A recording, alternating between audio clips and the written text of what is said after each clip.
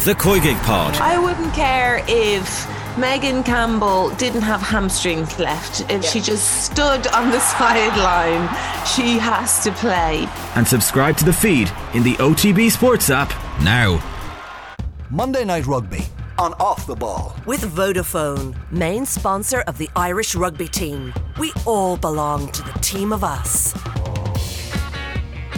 Now then, very happy to say Jerry Thornley of the Irish Times here in studio. Good evening, hello. Good evening, Joe. How are you? Very well. Mr. Matt Williams joins us as well. Hey, Matt. Hey, Joey. Hey, Jerry. So Connacht, to get the weekend rolling, they were 36-14 winners against the Scarlets on Friday night. Matt Hansen scored 2 tries. They have the Ospreys before the November break, and a win there would put a real sheen on things. Ulster Sharks game postponed. There was a dreadful outbreak of food poisoning, it seems. 29 players, 13 staff unwell. E. coli and norovirus very much detected. They have Thomond next. They're flying home this afternoon. I'm not sure quite in what state, but not the finale to their South African tour that they were anticipating. And then, of course, 46,000 at the Aviva Stadium. Leinster 27, Munster 13 is about where we are on this Monday evening. You could, Jerry, take a glance at the scoreline if you didn't see the game and think, well, another routine win for Leinster. But the general consensus is Munster gave a very good account of themselves. Their young players in particular. There is more that they can take from this loss than quite a few of the previous losses at the hands of Leinster.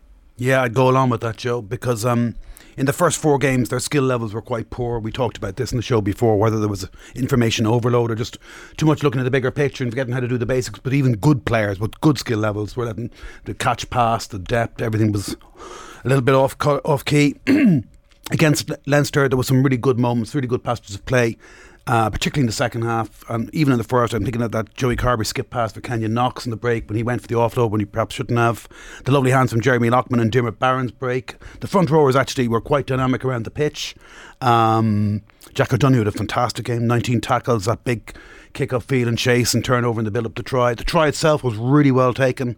Battering away, getting go forward ball, and then Conor Murray skip pass into Gavin Coombs. Good animation off the ball to check the Leinster defence, and then his wonderful 20-yard right to left flat skip pass for his cousin to score. And that was with 14 men, and to go into the lead 6 minutes in the second half, whoa, okay, game on. And the Munster fans they'd been hardly audible at all, really, it seemed, up until then. But then suddenly, there's quite a few Munster fans here, and you could sense the hope in their voices. You know, a few of them took off their coats all of a sudden, exactly, did they? And got their jersey on. Yeah. And they were getting a little bit hopeful. Now, of course, thereafter, Leinster won the last 31 odd minutes 20-0. We can't forget that. I think there were a myriad of factors at work there. They had a couple of breakdown issues in the first half. Munster emanated at first from the collision, ball presentation, not resourcing and cleaning out properly, getting turned over twice. And this contributed to them having to make an enormous number of tackles, well over 100 in the first half. And very often, of course, that kind of effort takes its toll in the last 20 and 30 minutes. That's when better teams get their rewards in modern day rugby very often. And I can't help but also think that Leinster on another day would have made more than one of their 8 visits inside the Munster 22 into points, like Johnny Sexton missing a 3-pointer, Sexton knocking on, Healy knocking on, Dan Sheehan knocking on. Jason Jenkins and Dan Sheehan both held up over the line, both times by Conor Murray, which is, we take his defending for granted, but I'm not sure that many scrum halves could have positioned their bodies underneath the ball carrier like that. But I think also there was a bit of ill discipline, like 2 avoidable yellow cards, and I know they managed that 20 minutes pretty well. After the first Leinster try from Scott Penny, they came back and got 3 points, and then in the second 10 minutes when they were down to 14 men, they actually won that period of the game 7-0. But all of this, I think, was part of the fact that it took its toll, and also they finished with a loose head, a tight head, a number 8 in the second row and a hooker in the back row, as well as and lost Joey Carbery. So I think that all took its toll as well. But on balance, I think it was encouraging. Roundtree came in afterwards and said, he was very proud of his players, and he saw some real evidence of, green shoots, an improvement in their performance, and I think that's true. But the bottom line, Joe, is they've lost 4 of their first 6 games. They're down 11th place on 11 points. If they lose to Ulster this weekend, they vanish over the horizon as well as Leinster. Matt, no doubt Leinster pulled away from Munster, and that's not in doubt, but at least it felt like Munster threw a shot in this game. Yeah, I'd probably I have to say I'm not as positive about Munster as Jerry. I'm not positive about Leinster either. I thought they were very wasteful. I thought if they were really on their game, they would have demolished Munster. All the points that Jerry just brought up, and I thought it was a real lack of accuracy that we've seen a few times from Leinster this season that I haven't seen in recent years, especially in defence. In the past games, their set play defence in the last few games, not necessarily this weekend against Munster, but there's been some real problems at scrum time in defence where their last two backs, defending backs, are like they're playing a totally different system from their 10, 12 and 13. And that was, even though we didn't see that on Saturday in defence, I thought Leinster were very, very wasteful on Saturday. They should have won that game by a lot more. I'm not suggesting in any way that Munster didn't try their heart out and they weren't playing a different game plan than past seasons. There was a lot more constructiveness about the way they were going. Their skills were better, as Jerry pointed out. That some wonderful passing there leading up to the Coombs family combining for a try there with beautiful passing. But it's a really strange time where Irish rugby has come that we're trying to find positives for Munster getting done 27-13 in front of 45,000 people and only 2 games to win for the season, and we're getting into November. So look, they have players out. I've got a list here for Leinster players out: James Lowe, Hugo Kernan, Jamison Gibson, Park Ronan Kelleher, Josh Van der Fleer, Jordan Lama Connors, Tracy, Reece Ruddock and Ryan Baird. And with the exception of Connors and Tracy, all of those players would make the match day 23. Now, Munster had a number of players out as well, especially in the centres there, Fekatara and Farrell. We don't know when we'll see Farrell again. But it's still a pretty gloomy picture. I know people are trying to be positive and polish it up a bit for Munster, but it's still a pretty gloomy state of affairs after that game, because we've got to be honest, Leinster in third gear, not being accurate with all those players out, should have won by a considerably more margin.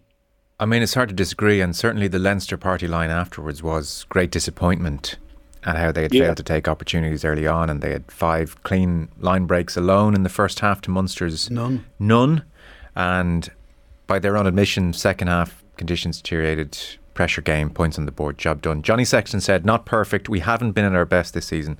We have shown glimpses," and I guess looking for a silver lining in that, he said, "We would rather build across the season and hit our straps come the business end as opposed to being perfect out the gate." But Leinster were not perfect by their own admission, and I suppose to Matt's point, Jerry, there is a degree of Munster are at such a low base that just an encouraging performance against Leinster is enough to have certain optimism in the post-match discussion. Well, that's the way it is, particularly after those first 4 matches, when the one win against Zebra was out of 4th try in the last 50 odd minutes of the match, so that wasn't much to celebrate either. But the Bulls win was encouraging, and I do see evidence of improvement in front of my own eyes, definitely.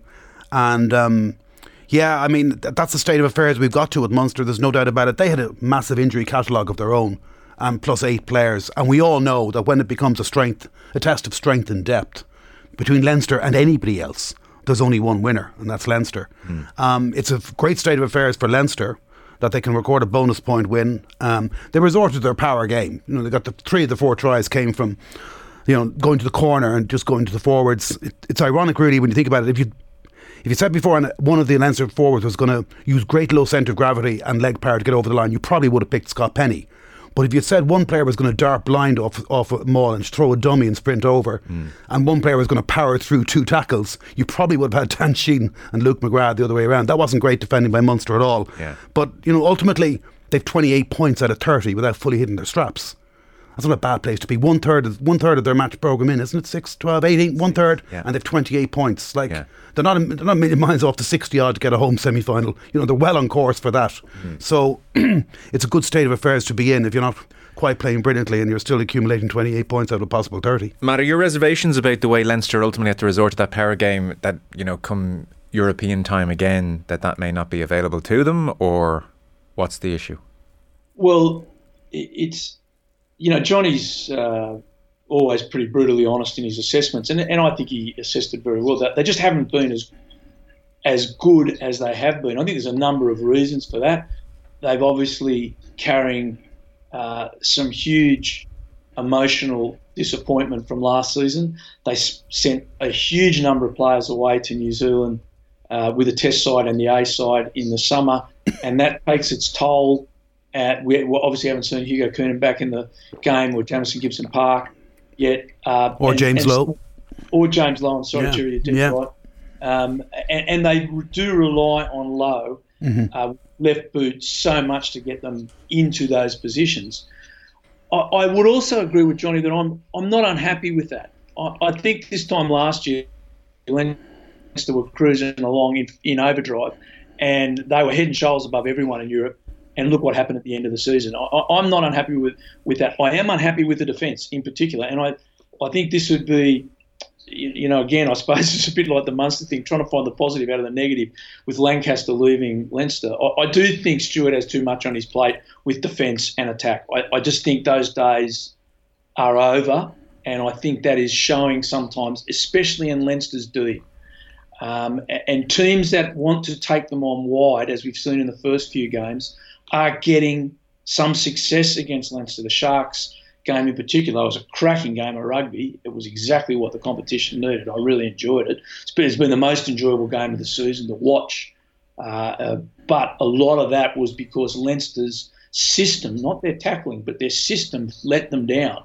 And I think that's something they're going to have to look at. So what does that mean? Leinster aren't cracking the whips right now. I think a lot of the boys have their eyes on South Africa. I think that is going to be a pivotal. The South Africa game at home and the France game at home this year are the two big games for Ireland before the World Cup, and I think that is looming large on a lot of radars. And I would be more. I think I'd give my judgment.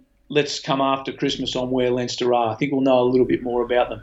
But how can you complain when Jerry just said, I looked at the ladder just before we came on air and I went, wow, look where they are. They are so far out in front.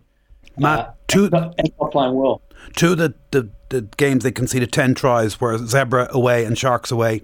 They were the two games that Charlie Natai started in midfield. And I do think that there was him getting used to them and them getting used to him, that there was a bit of bunching in midfield that left the outside backs very exposed. I think 5 of those 10 tries were first phase tries, which is very, as you say, very unusual, but I would attribute that to some degree to Charles Natai fitting into their system and them getting used to him. I think that's a really valid argument, Jerry. My concern was the try, I can't think of it, I think it was the second try that the Sharks scored, and Robbie Henshaw was playing outside centre at that particular time. And the gap between Robbie, or the lack of cohesion between Robbie and the last two defenders was like they were playing a totally different system. The inside guys were sliding and the other guys were jamming in, and they didn't take their man. Now, look, that happens in a season and things go wrong, and it's very different defending from inside centre to outside centre, and Robbie Henshaw is one of our greatest ever defenders. So it's not something to panic about, but it's certainly something that I've seen that I haven't seen in the past. I've heard it suggested that Gary Ringrose was so effective on the wing in that game that maybe they should consider moving Gary to the wing and getting Bundy Aki, Robbie Henshaw, Gary Ringrose whenever they're all fit, which of course is seldom enough, or not suspended, get them all to pitch at the same time. But for me, Gary Ringrose is the best defender at 13 of them all. It's a very difficult position to defend, and he knows it. He often has 2, 3, 4 missed tackles in a match, but they're really good missed tackles because he shoots out and he cuts out the outside, and somebody has to go back in the inside where he's engulfed by the peloton or by the traffic. He's a brilliant defender, as well as being a brilliant attacker and playing superb rugby at the moment. I wouldn't shift him from 13 for a second. Jerry, I agree, and people forget 13 is the hardest position on the field to defend, because at certain points as a 13 you've got to leave that inside guy and go to the next guy. And when you get, we've been spoiled with O'Driscoll and Ringrose because they just make it look easy, and it's not. They're along with Jason Little, they're the 3 best sliding defenders at 13 I've seen. And that is such a great skill. I still maintain the worst selection I've seen in my lifetime as a coach was leaving Ringrose out of the last Lions tour. And the Lions paid a price for that when they didn't play a specialist outside centre in that role. And so I agree with you. I think you put Gary at inside, you put him on the wing, you play well. But as far as I'm concerned, he's got the Irish 13 jersey at this stage and going forward. Should have taken Johnny Sexton too, but never mind. Absolutely. And James Ryan. Couldn't play 3 games in a row. Remember, that was the rationale. Yeah. Proved that wrong a year later, didn't he, down in New Zealand? Well, look, a few wrote Johnny off, in fairness. Yeah. Me too. Yeah, exactly. Just to tease out Munster for a second then, Matt, because if Jerry's point even at the outset of the piece, on 45 minutes when Coombs scores that try, Munster are 13-7 up. Yeah. Now, admittedly, Dan Sheehan does score a response 4 minutes later, but Munster are 13-7 up. Joey Carberry has to go off injured in 54 minutes. Other players are going off around then in that 50 to 60 minute period. The average age of the Munster bench is 23. They do not have the squad to compare with Leinster. Absolutely no question. So they were always going to lose the last 25 minutes of that game, I think. But if you judge them up to 45 minutes, again, it's a low base and it's a weird way of looking at it. But if you judge them off those first 45 minutes when Coombs scores that try, are you playing down a touch how much improved they were? Like that was a quantum leap from what they've done earlier in this season. That points to good things, no? I certainly not disagreeing with that, Joe. I'm not trying to talk the Munster players down. I thought they showed what you expect from anyone that pulls on that Munster jersey. In all my years coaching against Munster at Leinster and Ulster when I was coaching, every time those buggers ran on the field with a red jersey, they were hard, they were tough, they never quit. It didn't matter who was on the field, you knew you were up for a battle that day. And that should be the prerequisite. That's 101. You pull on that Munster jersey, that's what we expect from you. So in some ways what I'm suggesting is not degrading what the guys that played on Saturday did.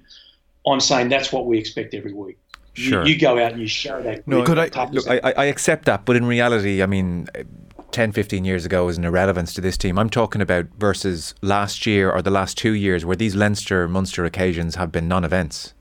Yeah, well, it's been 1 from 10. Last time they won in the league was 2018. Certainly not trying to talk them down. And they are young, and that I agree that when it comes to depth, Leinster are always going to do it. I just think this Munster team have a long, long path in front of them. You don't grow up quick in professional sport. It takes time. And if I take my shirt off, I can show you the scars. It hurts coaches on the way through as they're developing. So they are in a process. They are on a journey. But I don't think this is something we're going to see, really come quickly, or it's just going to be all fixed next week. This is going to be a long process that will have a lot of, so hopefully some good days like they did the other week, and I agree with Jerry, they played really, really well against the Bulls, but it's not, they're going to be ups and downs because that's what young teams give you. They give you that inconsistency, and when they come up against top class like they did with Leinster, you get that performance. You're in it, you're fighting, but you just haven't quite got what it takes. Even when Leinster went back in the lead, to Munster's credit, they went back downfield and twice went to the corner, and unfortunately for their sake then had a scrum, and Andrew Porter just transformed the scrums when he came on, transformed the game even. But they were still hammering away even going into the last 10 minutes. They possibly punched themselves out and trying to go for score. Some Munster people I spoke to after the game maintained that at 22-13, instead of those 2 penalties to corner, they should have taken 3 points, get to within 1 score, 6 points adrift, and also put themselves in bonus point territory. Of course, hindsight is 20/20 vision. It's very easy to say with hindsight, but my argument against that was if they took 3 points and got back to 22-16 and the rest of the game materialised as it did, panned out the way it did, with Leinster going down pitch and getting their 4th try, everybody would have said, well, why didn't they go to the corner? Yeah, maybe. And also, interestingly, Graham Rowntree had no criticisms, no qualms with their decision at all. He wants them to have a go at teams, and he backs his players what they did in the pitch. Yeah, I mean, I heard him, that was an interesting interview, and he said, hindsight's perfect, and shut down the question.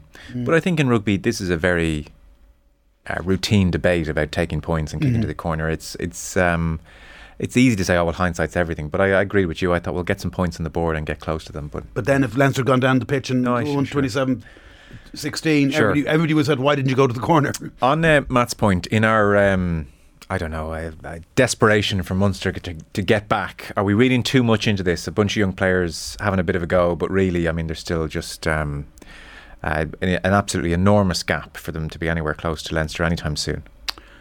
Well, could both be true, I suppose. There are encouraging signs, and yet there is still an enormous gap. I think that's probably the reality. Like, That's 12 defeats out of 13 at the Aviva against Leinster. This is nothing new. It's a dog-eared script. I think we should celebrate the fact that it was very competitive and the crowd of 45,000 plus. Yeah, it was good fare. You've got to give it was good fare, and hats off to Mick Dawson, the machine he's built in his last home game, that they could get an attendance like that was 13,000 more than for the corresponding fixture last May. I mean, this is at a time, as we spoke before in this show, when crowds are down at Leinster, Munster, Ulster, Connacht, across the board in Wales and Scotland and England. But the only country that seems utterly immune from this is the French top 14. Every time I put it on, it's just packed stadium everywhere you look. But they're just an incredible brand. They know how to sell their competition for sure. And it is all in one country. That has an advantage as well. But I thought, look, the proof will be in the pudding. And the question is, you see, it's still a results-driven business.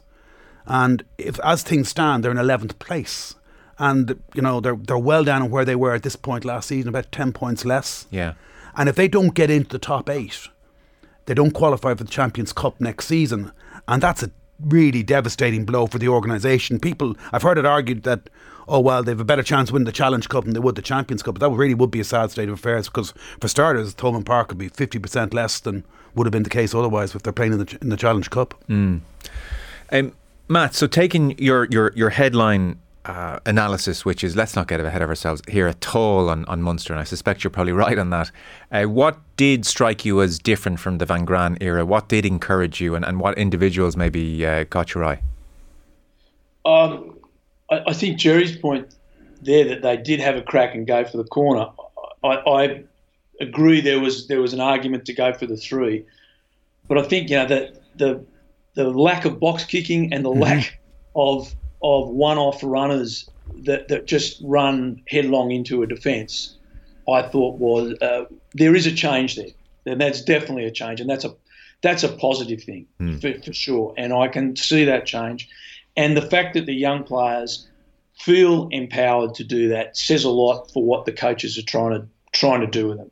And the coaches have got 2 things happening there, Joe. They've got to speak publicly and keep their players up and keep the crowd, the supporters up. That's part of your role as a coach. And then behind closed doors, they've got to be driving their players and encourage them. And they can't let these young players get their heads down and drop their heads because they're getting beaten. They're on a long journey, as I've said, to move forward and to grow. And in years to come, there's a lot of talent there. Coombs, I just got a note here. You know, like Gavin Coombs, I've been watching for a few years and been really hopeful of him, but he missed crucial tackles in past years that I think has held him back.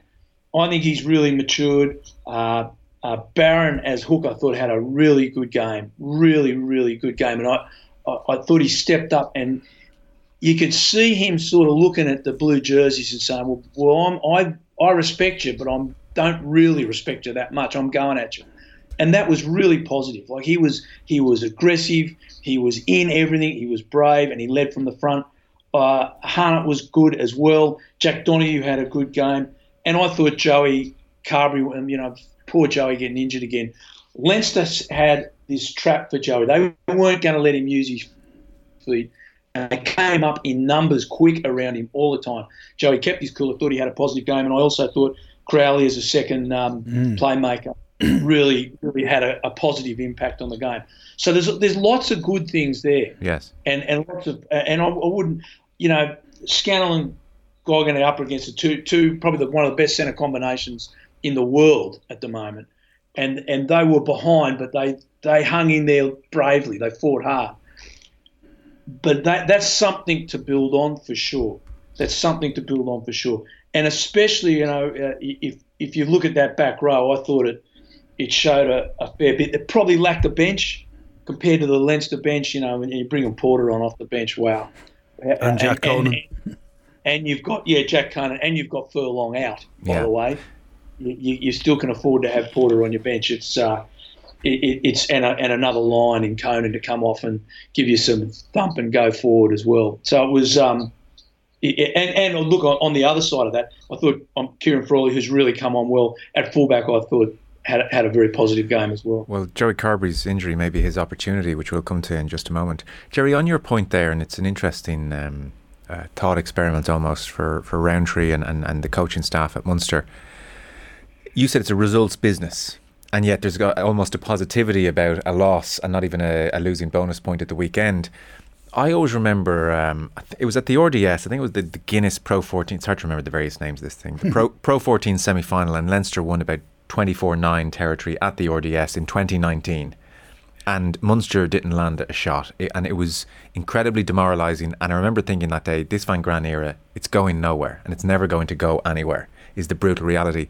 Could Munster, playing this brand of rugby and having some good days, and as Matt said, some bad days, could Rowntree and team, if they do that, be afforded almost more patience than we might otherwise expect from the crowd and from the hierarchy? That, okay, we can see this is a rebuild, but it's an exciting one, and so maybe you don't even make Champions Cup, and that will be okay. Or are there certain non-negotiables here, you think, for this coaching ticket and what they have to achieve?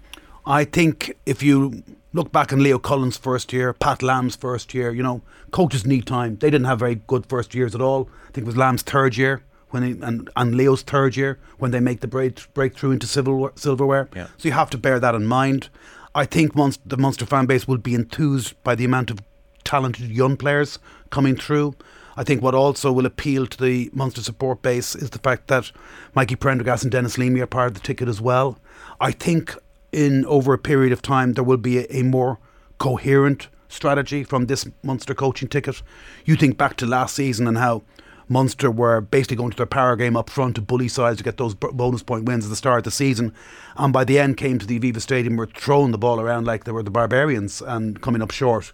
Like, what were Munster last season? I think we'll have a clear idea of this Munster team over a shorter period of time about what they're actually trying to achieve.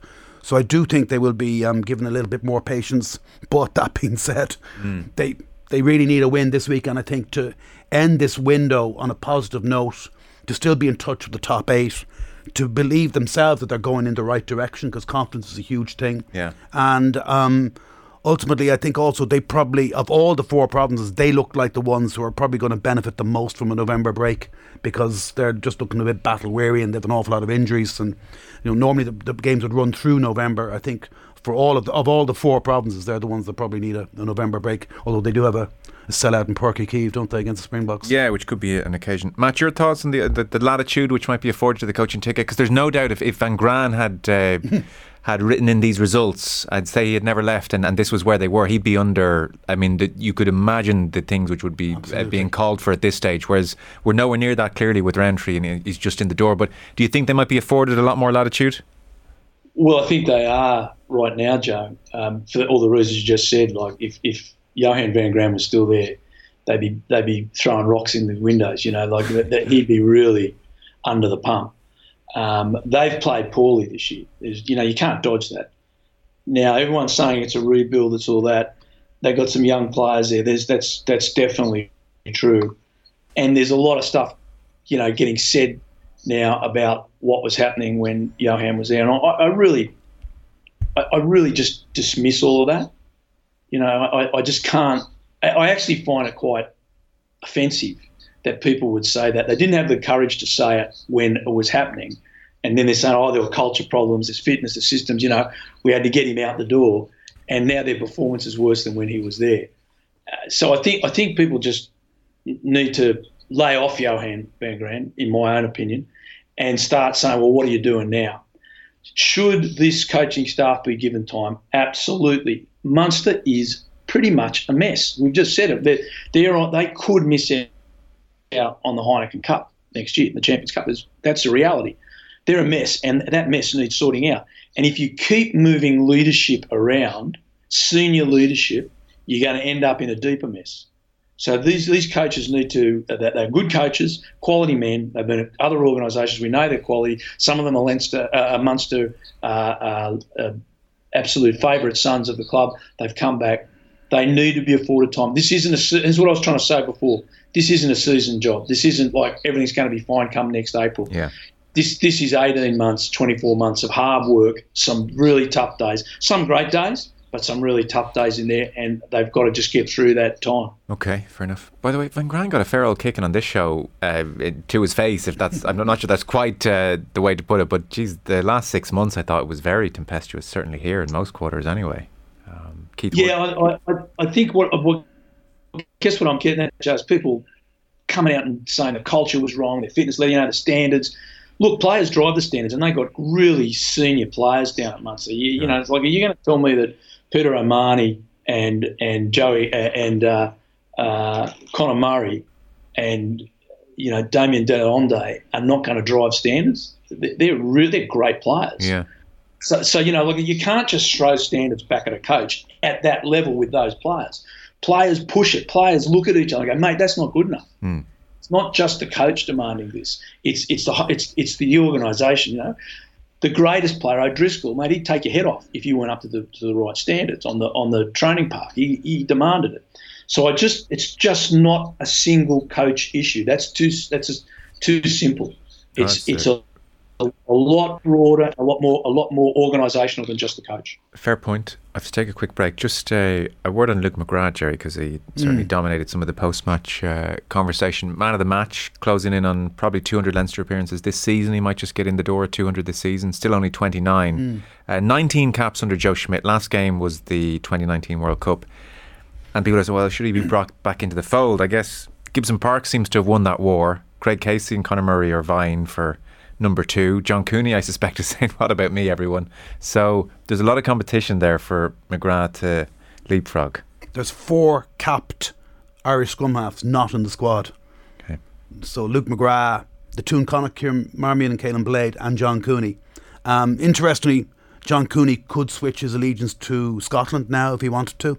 And I think Luke McGrath could switch his allegiance to Canada now if he wanted to, under this new World Rugby 3-year ruling. He was born in Canada while his parents lived in Ontario for 4 years, but he doesn't talk like somebody who's really considering that option to his career. Maury talks about how much he loves playing for Ireland, has greatest days been playing for Ireland, and he still wants to get back in there. He was given a glimmer of hope by being called in last November. He did try out that one loose pass which led to the Munster try, but in pretty much every other respect he was very, very, very good. He was quick to base, got the ball away quickly, and his carrying game was quite extraordinary. Like that try going through 2 tackles, that was strong. One of 6 carries for 72 metres, which you wouldn't normally associate with Luke McGrath. So he's playing very, very good rugby at the moment. It's an extraordinary position of depth and strength and depth at the moment. It sure is. Jerry Thornley, Matt Williams staying with us. Back in just 1 second. Monday Night Rugby on Off the Ball. With Vodafone, main sponsor of the Irish rugby team. We all belong to the team of us.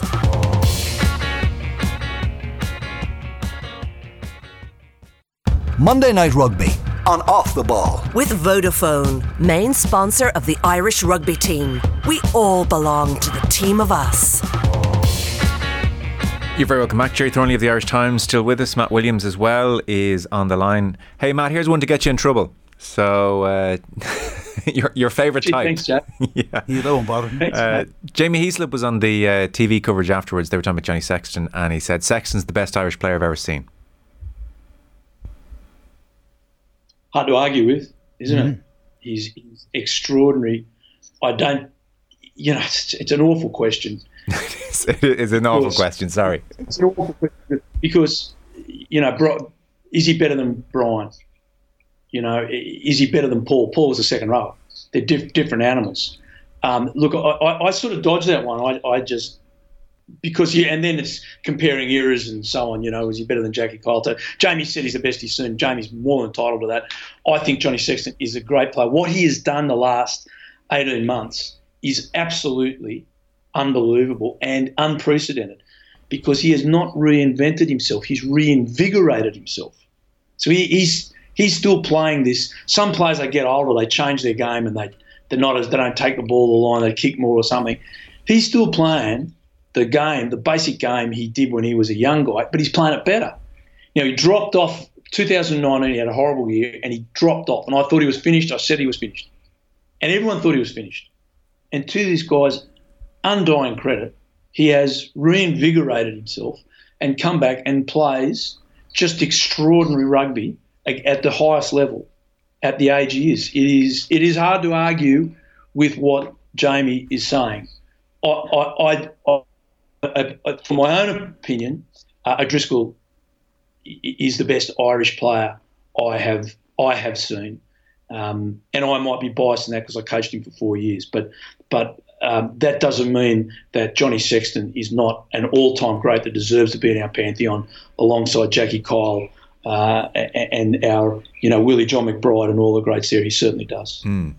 Jerry, I never thought even we'd be having this conversation post O'Driscoll, and the fact that we are says it all. Yeah, I remember when O'Connell and O'Driscoll retired thinking, well, that's it. We'll never make a World Cup semi-final or win a World Cup now. We've just lost our greatest ever forward, probably. Never mind lock. And our greatest ever back in Brian O'Driscoll. And it's funny how teams replenish themselves and greatness comes in other positions. You get a brilliant outside centre like Gary Ringrose, and you get fantastic other locks coming through the system as well. But then you get, for a while there, Conor Murray and Johnny Sexton were the best half-back partnership Irish rugby probably ever had. And that was taken over from Stringer Ungara, who had some high plateau and level of achievements as well. Like, there was a period in 2018 when they were the two best players in their positions in the world. Johnny won World Player of the Year, deservedly so. Draco should have got it before that in 2008, 2009. Yeah. But Conor Murray was genuinely a candidate to win that award himself in 2018, had it not been for Johnny. Now, Conor's not scaled those heights since. I don't think his carrying game is quite the same. I think he's lost a bit of confidence in his carrying with that neck stroke shoulder problem that he had. He just hasn't. But I thought he played very well in other respects, and I still think he's a valuable member of the squad. And it'll be one hell of achievement if he wins his 100th cap against South Africa in 2 weeks' time. That really is to be celebrated. And hats off to Jemison Gibson Park for the way he's come through and taken the number 9 jersey from Ireland's greatest ever scrum half. But Matt's right, Johnny's reinvented himself almost in the last 2 years as well. And on top of a 2018 Grand Slam and World Player of the Year, he just masterminded a 2-1 away series win over the All Blacks. When you think of the way he sets standards in both Leinster and Irish setups, the way he captains both teams, the way his goal kicking is world class. I know he missed one from inside the 22 that drew audible gasps from 45,000 people on Saturday, but he still is a running threat. He's a brilliant distributor. As Jemison Gibson Park says, he's never played with a player like him that can just see space on the pitch that nobody else can. He's kept himself in brilliant nick for a 37-year-old. Let's put it this way. In the next 12 months, he's a chance to end that argument for all time. That's the thing, isn't it? Yeah.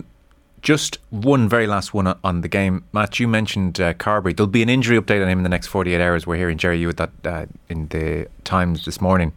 So shoulder injury, extended his shoulder. His loss would be Frawley's gain. You said you thought he was quite good, Matt Carbery, the weekend? Yeah, I've got my question marks on Joey in that he just can't get a run at things for a long period of time and play these big games, for an extended period of time. And he's had some difficulties this year. But I thought coming up against his old club, who know his brilliance, and they got obviously a strong defensive plan to nullify his footwork. He handled it very, very well. I thought he had a very composed performance, I suppose would be the term I'd use for when he was on the field. It's also interesting because I think this is linked to Frawley, and Frawley playing fullback, the lack of Hugo Keane not having played a game. I don't think there's any chance that they'll put him in straight against South Africa. So they may very well be looking at that. And I think even Joey being picked the other week as a 15 may have been a consideration for the national side to say, what are we going to do against South Africa? So the fact that Joey is now hurt again, which is just so, I can only imagine the frustration that he must feel. I can't imagine, because when it happens, literally you can just see everyone go, oh no, everyone in the place, not again, poor man. But it doesn't, to me, that injury doesn't look great. Okay. It doesn't look like a short-term one, as in 2 weeks. It was kind of the way he extended himself, Matt, wasn't it, to try and haul Scott Penny back in. It's just like he kind of seemed to extend that shoulder. It wasn't like a bang or a stinger, was it? No, and you quite often see it when guys score tries, when they reach out and the weight just comes on the back of your shoulder, and it's the rear of the shoulder that gets either comes out or gets slightly separated. It just seemed that he'd done that, and the whole dynamics of the reach. I think, Matt, we just lost you there, but we got the point. It's Joey's misfortune, isn't he, that he is back up to potentially, or depending on your viewpoint, Jamie Heasl's viewpoint, Ireland's greatest player of all time. Like, it would have been like being an outside centre in the era of O'Driscoll. You know what I mean? I know. It's like you're comparing him unfairly, and he's he's had a very good career if you allow for the fact that he should probably never have gone to the World Cup in 2019, and that probably set his career back 2 years in the event. And he's come back really well since then. I've mentioned before, he's had 5 wins against the All Blacks. It's not like he hasn't proved himself as backup to Johnny Sexton in many ways. I think he played brilliant rugby against the Bulls, which was good to see. He was playing well again. I think he is absolutely the out and out backup to Johnny, the number 2, and I think he deserves to be. I'm a fan. I think he's a very talented, gifted footballer and plays good rugby by and large, world-class goal kicker. But if he is ruled out, and I sincerely hope he isn't, the emergence of Kieran Frawley is very interesting. This is not the first time that Andy Farrell and Mike Catt and the Irish management have gone against the provinces in, the same way they brought James Gibson Park pretty much quicker into the Irish setup when Luke McGrath was considered ahead of him, the Leinster pecking order. And there have been other examples. Leinster clearly prefer Ross Byrne as their out half, yet it's quite clear that Andy Farrell and Mike Catt want Kieran Frawley in there as one of their 3 out halves. And if Joey is ruled out, I'd imagine Frawley would be understudy out half to Johnny Sexton against the Springboks. 2 quick points before we wrap up. There's not much to say about the first one. It's just worth noting Michael Cheque is living his best life, isn't he? Like, what a dude. This guy's just amazing. Great guy, isn't he? So he's obviously still very much involved with Argentina. He's double jobbing at the moment. So he guided the Lebanon team to a Rugby League World Cup win against Ireland, 32-14. Parents born there, they emigrated in the 1950s to Australia, but even he did a roadshow with us where he talked lovingly about that part of the world and what it means to him. And so I think, should they beat Jamaica, a quarter-final against, guess who? Australia, isn't it? Seconds. So he strikes you as someone who has a wonderful perspective on the game, very self-assured, very charismatic, makes a very healthy living, we're all led to believe, from the fashion industry. So is not sweating on the decisions of various rugby unions or hierarchies as to whether or not he gets another contract. He does things he likes doing, and this is one of the great examples. Yeah, it sure is. The same way that he's also head coach of Argentina at the moment. So if they make that quarter final against Australia, that's on the Friday, and 2 days later Argentina play England at Twickenham. So he'll be double jobbing that week, which is an extraordinary result. But I agree with you, like, huge time for Czechs. Very intelligent man. Yeah. Emotionally intelligent. Like, he did a great job with Australia getting them to that World Cup final. They were a really low ebb. We took over about a year and a half before that tournament. He's big into culture.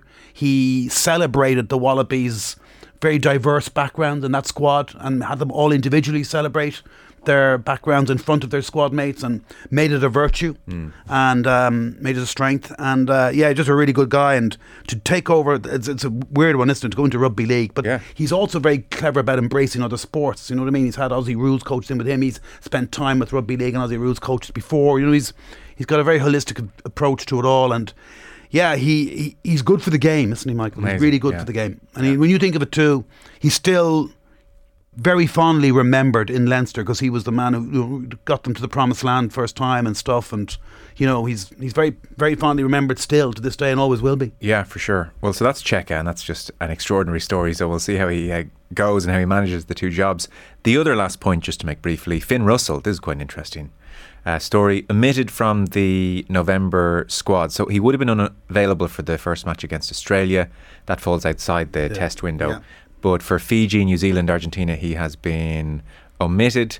What Gregor Townsend said was the squad he's picked is about rewarding form and consistency. For Finn, it's a challenge for him now to show his form and consistency over the next few weeks. Now, Finn Russell apparently played against Montpellier at the weekend, assisted 3 tries, had a very good game, scored 18 points. So naturally enough, the discord between Russell and Townsend has been much talked about in Scotland. 2020, when he left camp on the eve of the Six Nations, and then there was the year out and he's brought back in, and 2022 he's one of those 6 players who made the visit to the pub after Scotland's win over Italy and was left out of the final championship match against Ireland. So I saw, for instance, Peter Wright, the former prop, saying Gregor is pretty much saying he's not taking Finn to the World Cup here. Reading between the lines, if Blair Kinghorn and Adam Hastings play well, it could be the end of his Scotland career. Matt, I think you're back with us. This has been brewing for literally years now, and also we should say Stuart Hogg has been relieved of the captaincy. Jamie Ritchie's been named as captain as well. Hogg has said he's disappointed, but this looks like Townsend saying, a year out from the World Cup, sod this, I'm doing it my way, I'm not putting up with the crap anymore.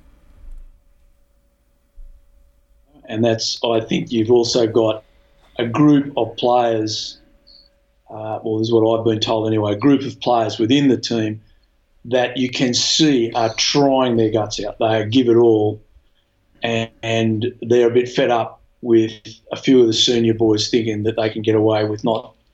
We talked about standards, not having the same standard off the field and on the field.